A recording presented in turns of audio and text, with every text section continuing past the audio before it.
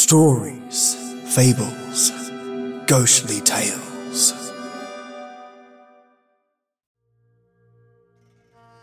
A prince has a stupid brother, so stupid that he can spend years observing a task and not learn how to do it. The prince, though, loves his brother, but most certainly knows his weakness and looks for other avenues to bring success to him. Along this path, though, our prince is corrupted by desire of dark magic, magics unknown to him that trap him and put him on a path to near death, but also adventure. Join me today for your fable, a short set of tales from Tibet. We have magic, murder, and monstrous marvels of spiritual gravitas, of which I know you will all enjoy. So turn the lights off and enjoy something special and unique like you, written all the way back in 1922. Enjoy. The Siddhi Cur is a strange and mysterious creature. He is so old that we cannot even guess at his age, and he has travelled so many leagues from the land that originally produced him that we really do not know how much of him is as he was, and how much of him has been changed by time and place. Dusky little boys and girls in faraway India, long, long ago, were the first to listen to the stories that gathered around the figure of the Siddhi Cur. Tales of wonder and magic, which always ended with the hint of another, even better one to follow. Then from India, still in the unknown long ago, wandering tribes or perhaps occasional single travellers carried the stories into the highlands of Tibet. There they grew and flourished, till the Siddhi Cur, in his mango tree with his clever wit and quaint sense of humour, and the ever-persevering Khan's son, became as familiar to Kalmuck and Mongolian children as St. George and his dragon are to us. Some European travellers, hearing the tales from the people and realising their unusual qualities, their picturesqueness, their fun and adventure, collected them and brought them home. They were first published in 1866 by German scholar Bernhard Julge, and it is from his pamphlet, which I won't even attempt to pronounce, and an English translation of the same, Sagas from the Far East, by R.H. Busk in 1873, that I have drawn the following stories, changing and adapting them freely to suit Occidental ethics and taste. I was first moved to put them into book form because of the interest they aroused in a certain small group of boys and girls to whom I told them, one hot, happy summer not so very long ago.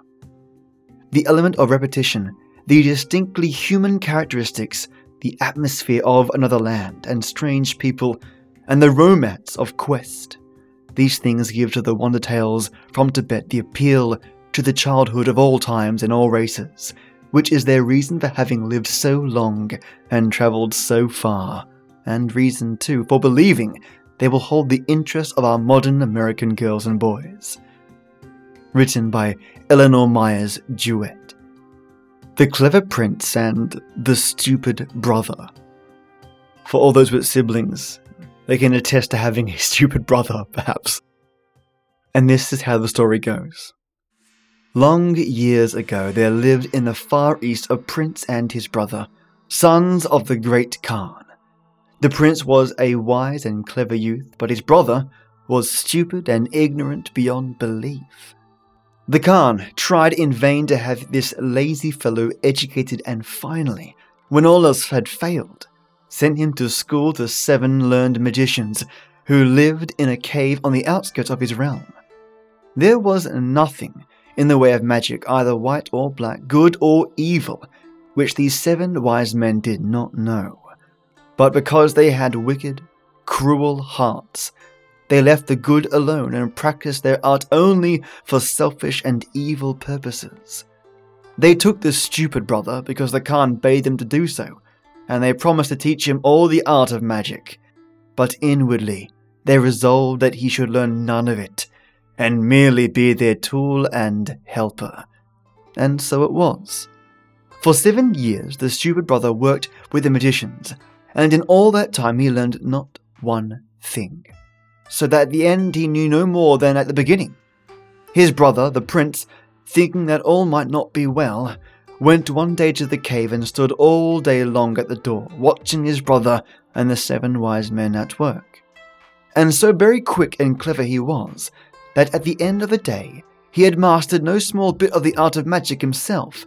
Seeing, however, how things stood with his brother, and that it was useless for him to remain longer, he bade him come away, and the two straightway set off together toward their home.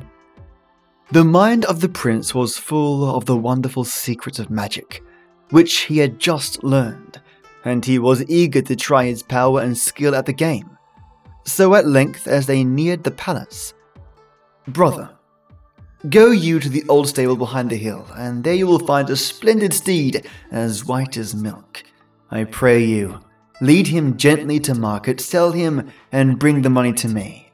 But remember this, on no account let him take you near the cave of the 7 magicians." "Willingly," said the stupid brother, and off he set for the stable. He was too slow and dull to be really surprised at seeing a fine white horse standing unhitched in an open stall where there had been no horses before. He only thought what a great pity it would be to sell the animal, as the prince had bidden him. Far better would he like to keep it for himself. At any rate, he would take a ride first and perhaps go to the cave and show his new possession off to his friends, the wise men. Scarcely had he formed this thought in his mind and leapt upon the steed's back, when the animal dashed off, swiftly as the wind, down the road which led to the cave of the wizards. Too late did the stupid brother remember the prince's warning to avoid that place of all others. He could not turn the horse to right or left or slacken his speed until at length he stopped on his own accord right in front of the door of the cave. The lad got down and tried to turn the horse's head and lead him home. He coaxed and scolded and even beat and kicked the poor beast, but all to no avail. Then, looking up, he spied the 7 magicians standing in a row and smiling at him. "It is useless. You will never get that horse beyond our gate, so you might as well sell him to us."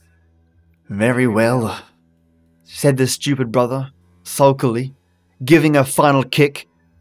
"How much will you give me for him?" Now, the magicians knew that this was no ordinary horse, but in reality, the prince, who had changed himself thus in order to test his skill in magic. By their charms and spells, they had drawn him straight to their cave, for they were not at all pleased to find he had learned the secret of their magic, and now they were minded to destroy him if they could. So they bargained with the stupid brother for the horse, paid him a good price, and sent him away, never dreaming that he was in reality leaving the prince behind him. Alas, now is my last hour come. By all the hidden powers of magic, I wish that some living creature would come by into which I could transform myself and so escape.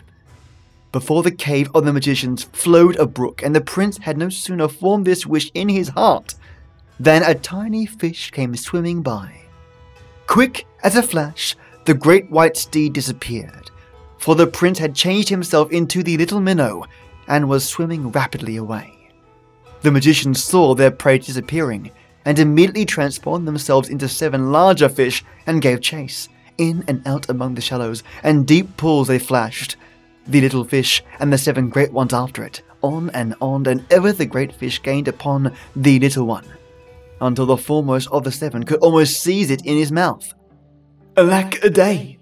Now indeed is my last hour come. By all the power of magic spells, I wish that some living creature would come by into which I could transform myself and so escape. He had scarcely uttered this wish to himself when a white bird flew low over the brook, and in a flash the minnow was gone, and the prince was flying swiftly over the fields in the form of a white dove. But he was none too quick, for the 7 magicians had become 7 great hawks and were circling over him. The prince sped on like the wind over hills and valleys, on and on until at length, quite out of breath and spent, he came to a tall, shining mountain. In the heart of this mountain was a cave wherein dwelt a hermit, a wise and good man, whose name was Nagaguna. To this refuge the prince now sped, and the hawks were almost upon him when he flew against the rough wooden door of the cave and beat his wings wildly upon it. Nagaguna opened it. The dove flew in and fell exhausted upon the floor. "What is the matter, little creature?" said the hermit, picking up the white bird and holding him gently in his hands. "I am pursued," gasped the prince. "My life is in great danger. I pray to you, good master, hear me, and do what I bid you, that my life may be saved." He paused to take a breath, and in that moment there came a knocking at the door of the cave, which had swung to after the prince had entered. "Even now," continued the prince, "there stand 7 men without, clothed in white. Before you open the door to them, let me change myself into the largest bead in that chaplet which you wear around your neck. When they come in, they will ask you for it. Give them the beads. But before you do so, break the string on which they are strung, so that they will fall to the ground. If you do this, I can do the rest by my power of magic." Meanwhile, the knocking upon the door grew louder and louder, and so hastily, promising to do so as the prince had said, Nagaguna opened it. Without stood 7 men with white hair and long white cotton robes. Very old and wise they looked, but their eyes were wicked. "What would you, sirs?" said Nagaguna. They stepped into the cave and looked sharply around, spied the chaplet of beads about the hermit's neck. The white dove, of course, had vanished by this time. "I pray you," said the foremost of the 7 men, "let us have the chaplet that hangs about your neck. We have long heard the fame of you, have come from afar to see you, and would greatly like to carry away a token from you."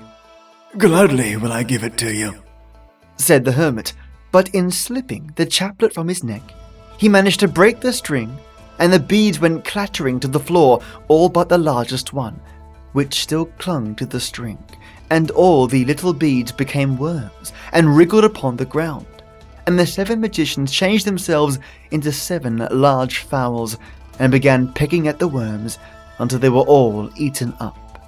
Then, at length, the largest bead fell, and scarcely had it touched the earth before it became a youth, the prince himself, who stood straight, tall and fair, with a staff in his hands. With this he slew the 7 fowls quickly, one by one, and cast them out of the cave, where they became the dead bodies of the 7 wicked magicians. Then he turned back, weary and exhausted, into the cave. But Nagaguna looked upon him coldly, and with displeasure. "You have done evil, my son, for you have taken life, even the lives of 7 men, and it will not easily be forgiven you." The prince bowed his head humbly before Nagaguna. "Truly, I did not wish the death of these men, but they wickedly sought my life. Only to defend myself from a like fate did I lift my hand to slay another." "Even so, and well I know your heart is not evil, and that only because you knew of no better way to defend yourself did you resort to barbarous killing. But my knowledge, my son, are all good things accomplished, all wrong ones avoided. Had your knowledge been perfect, you would not have found it necessary to take the life of any living creature, even in self-defense." "Then, father, let me stay with you and learn true wisdom.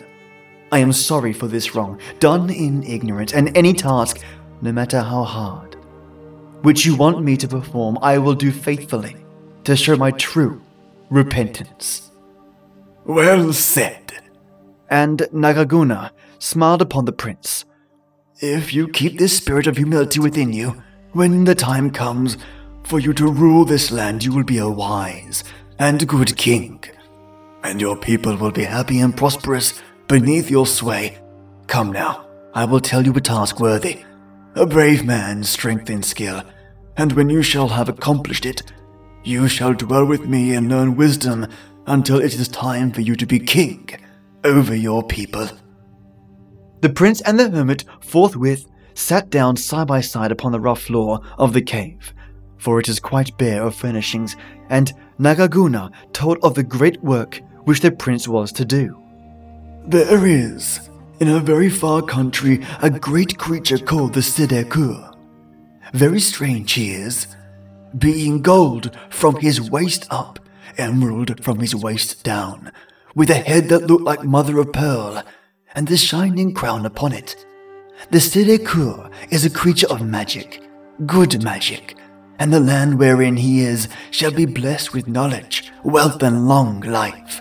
Now, if you can capture the Sidekur and bring him to me, we will place him in a cool grove here upon the shining mountain, and then our people in the valley, your people and my people, will be mightily blessed above all others. They shall have gold in abundance, and what is far better, they shall have a great store of wisdom, and knowledge, and long life in which to use it. That is indeed a noble task, and with great joy will I undertake it. Only tell me how I may reach the Sidekur, and how he may be captured. Mark well my words, and I will tell you all. For an hour or more they talked, and Nagaguna told the prince how he should go to find the Sidekur, of all the dangers he would meet by the way and how he should overcome them. And the prince plied him with many questions, and put away carefully in his mind all the directions and warnings that were given him. At length the master arose and, going into a dark recess of the cave, brought forth an axe, a sack, a cord, and a basket. These he spread out before the prince. In this basket, said he, handing it to the lad, are the magical barley corns which you will use as I have directed you, and also a cake which grows not less, not matter how much you eat of it. The cake will keep you from hunger, and the barley corns will keep you from fear. Then, picking up the axe, the sack, and the cord, he continued, When at length you have found the Sidekur, do not fail to tell him that this is the magic axe, White Moon, that this sack is the marvelous sack of many colors, in which, though it appears so small, there is space to stow away 100 creatures, and that, finally, this is the cord of 100 threads, each one different in hue, and each one strong enough to bind and hold the mightiest ox. When you have shown him all these things, he will yield himself quietly to you. Arise then, my son, and start upon your way, and peace and good fortune attend you. The prince arose, his heart high with courage, and, slinging the sack, cord, and axe over his shoulder, the basket on his arm, he turned to bid Nagaguna farewell. One more thing, and this is more important than all else that I have told you. When once you have got the Sidekur upon your back, and returning to me, remember, open not your lips, nor say one word for any cause whatever, until you have reached the door of my cave and have given the Sidekur into my keeping. Promising to remember this above all else, the prince bade goodbye to Nagaguna, receiving his blessing again, and set forth with a quick step and a light heart upon his great adventure. The Prince and the Sidekur. Northward went the prince, northward in a straight line as the crow flies. Though the way was hard and rough, and many times he could find no shelter from storm and night, at length, when he had travelled 100 miles, he came to a valley deep and dark and mysterious. This, he knew, was the spot where Nagaguna had warned him he would meet with his first adventure. Gripping his sack, axe, cord, and basket with a firm hand, he climbed down the rocky sides, though it grew ever darker and darker as he descended. The loose stones slipped from beneath his feet, and a great roaring sound filled his ears as he neared the bottom, where a muddy river rushed along. At last he reached the bank of this stream and stood there, wondering at the noise and rush of it, and at the strange half-darkness that surrounded him. Suddenly the noise grew greater, and from the stream, the banks of the ravine, and seemingly from the air itself appeared great ghostly forms, very tall and fierce, and they rushed upon the prince as though to kill him. These are the ghosts of giants who lived long ages ago, thought the lad, remembering Nagaguna's words. I must not fear them. And covering his eyes with his sleeve, he scattered a few grains of the magic barley corn in the air and waited, listening.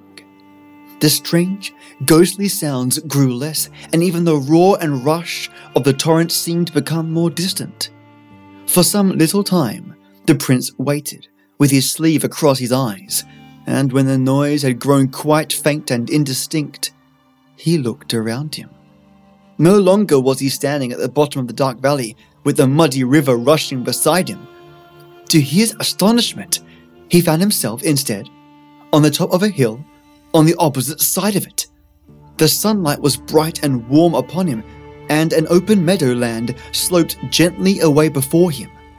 Casting one look down into the depths, at the muddy, horrible stream far below, he turned his back upon it with a sigh of relief. "Oh, there is one adventure safely past," said he to himself and trudged onward.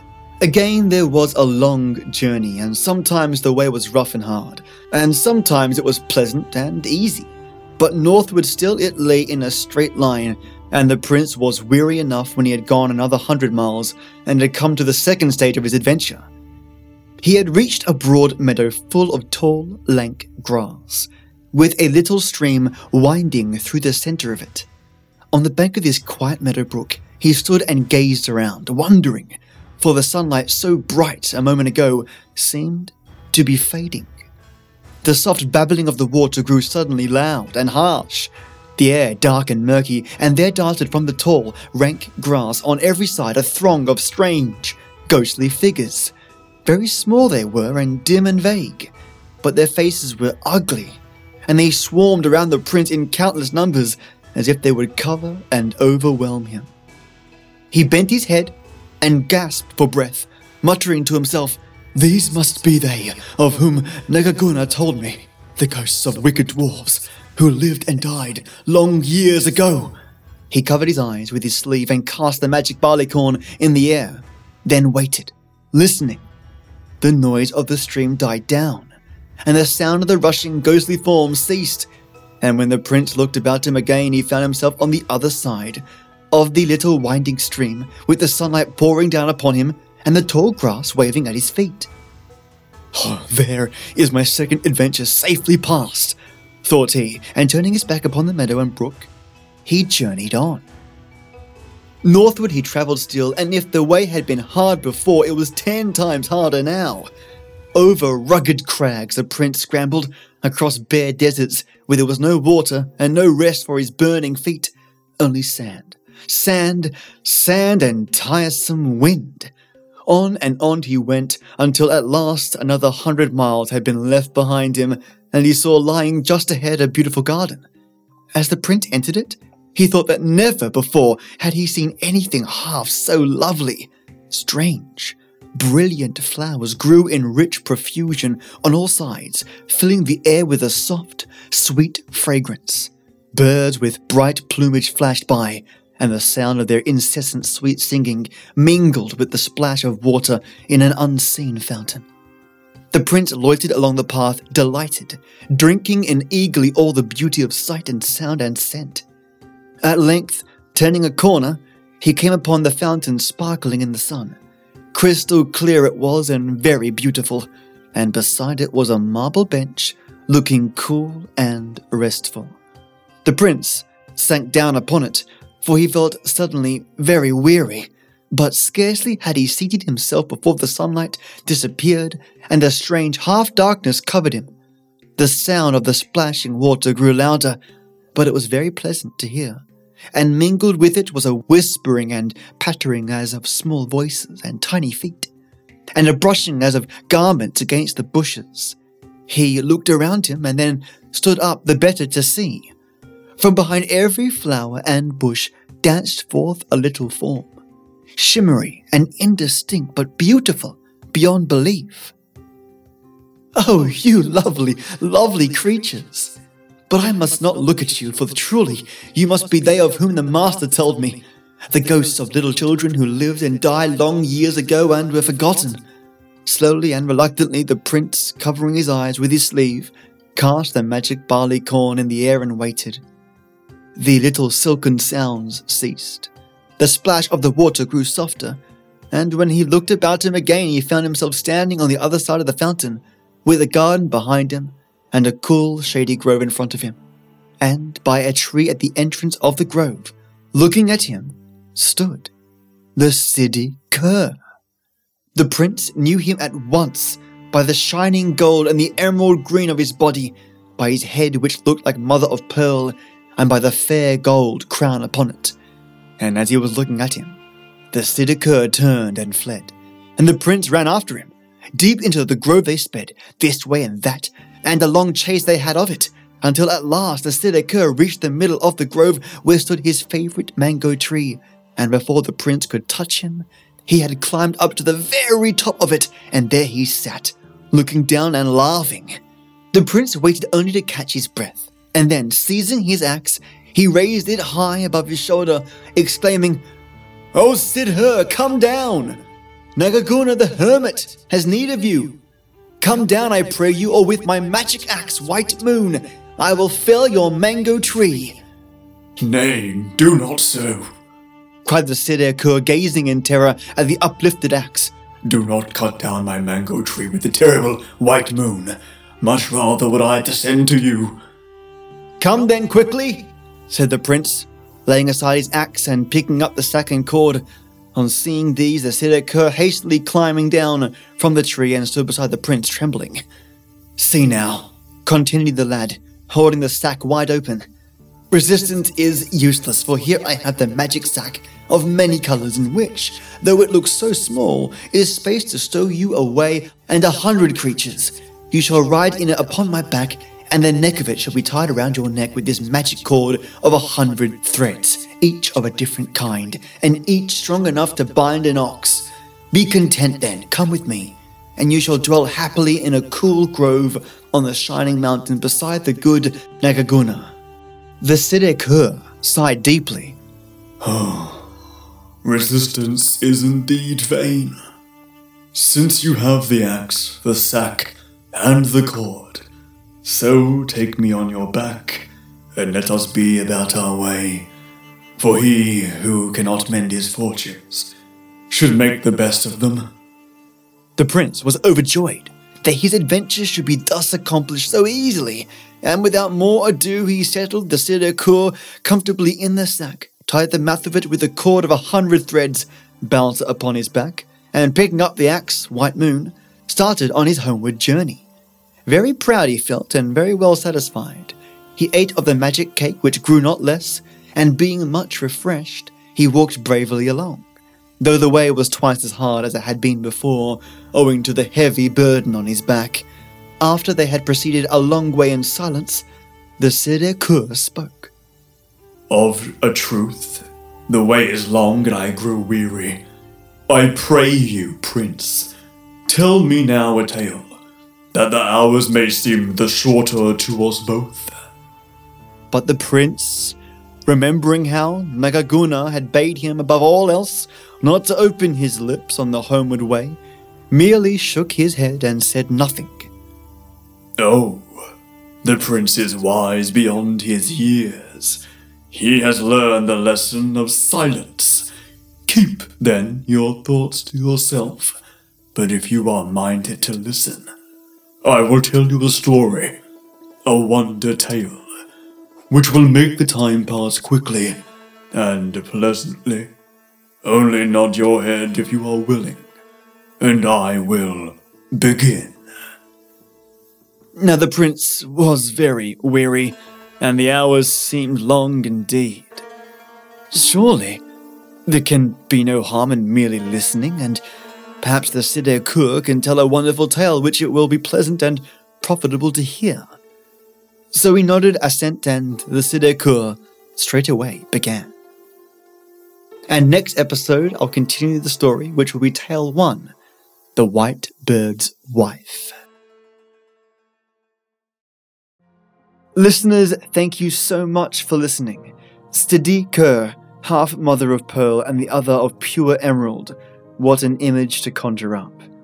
I wonder what tale our city cur is conjuring up for our prince, and is anyone else bothered by the fact that our main character was happily going to chop a mango tree down, one that city cur loved?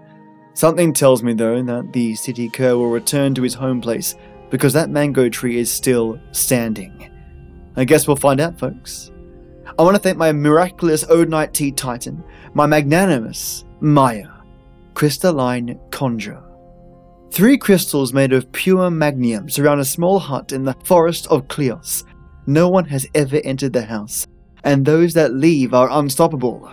They move with such purpose and with such force that trees bend and flex in their wake. They say a witch and golem maker live there, creating crystalline beings to fetch their resources, tools, and all their desires. Not much more is known, but all those that do lay a hand on that small hut also never return. Whole, that is. But some are seen walking aimlessly around the hut, watchers it seems, for a secret abode. My white tea warlord, Lesosaurus Rex, puncture Pediot. 3 stones of Pediot are used by the sages of Inara, and are the only 3 stones in their lands to create exact duplicates of whatever item they touch. They are 1-for-1 identical, and create copies actually superior to their originals, in that all erroneous attributes are culled and existing strengths enhanced. The Pediot stones, known for their legendary power, teleport and move around the world, and are one of the universe's enigmas, and providing them with unlimited duplicative power. And my white tea warlord, Paige Kramer, Snapper Draz stones. Stones that crackle with power, earthen electricity, lodestones with the mythical propensity to crack mountains in twain, sunder rivers into valleys. Snapper Draz stones glow purple under the moonlight, and are incredulously volatile.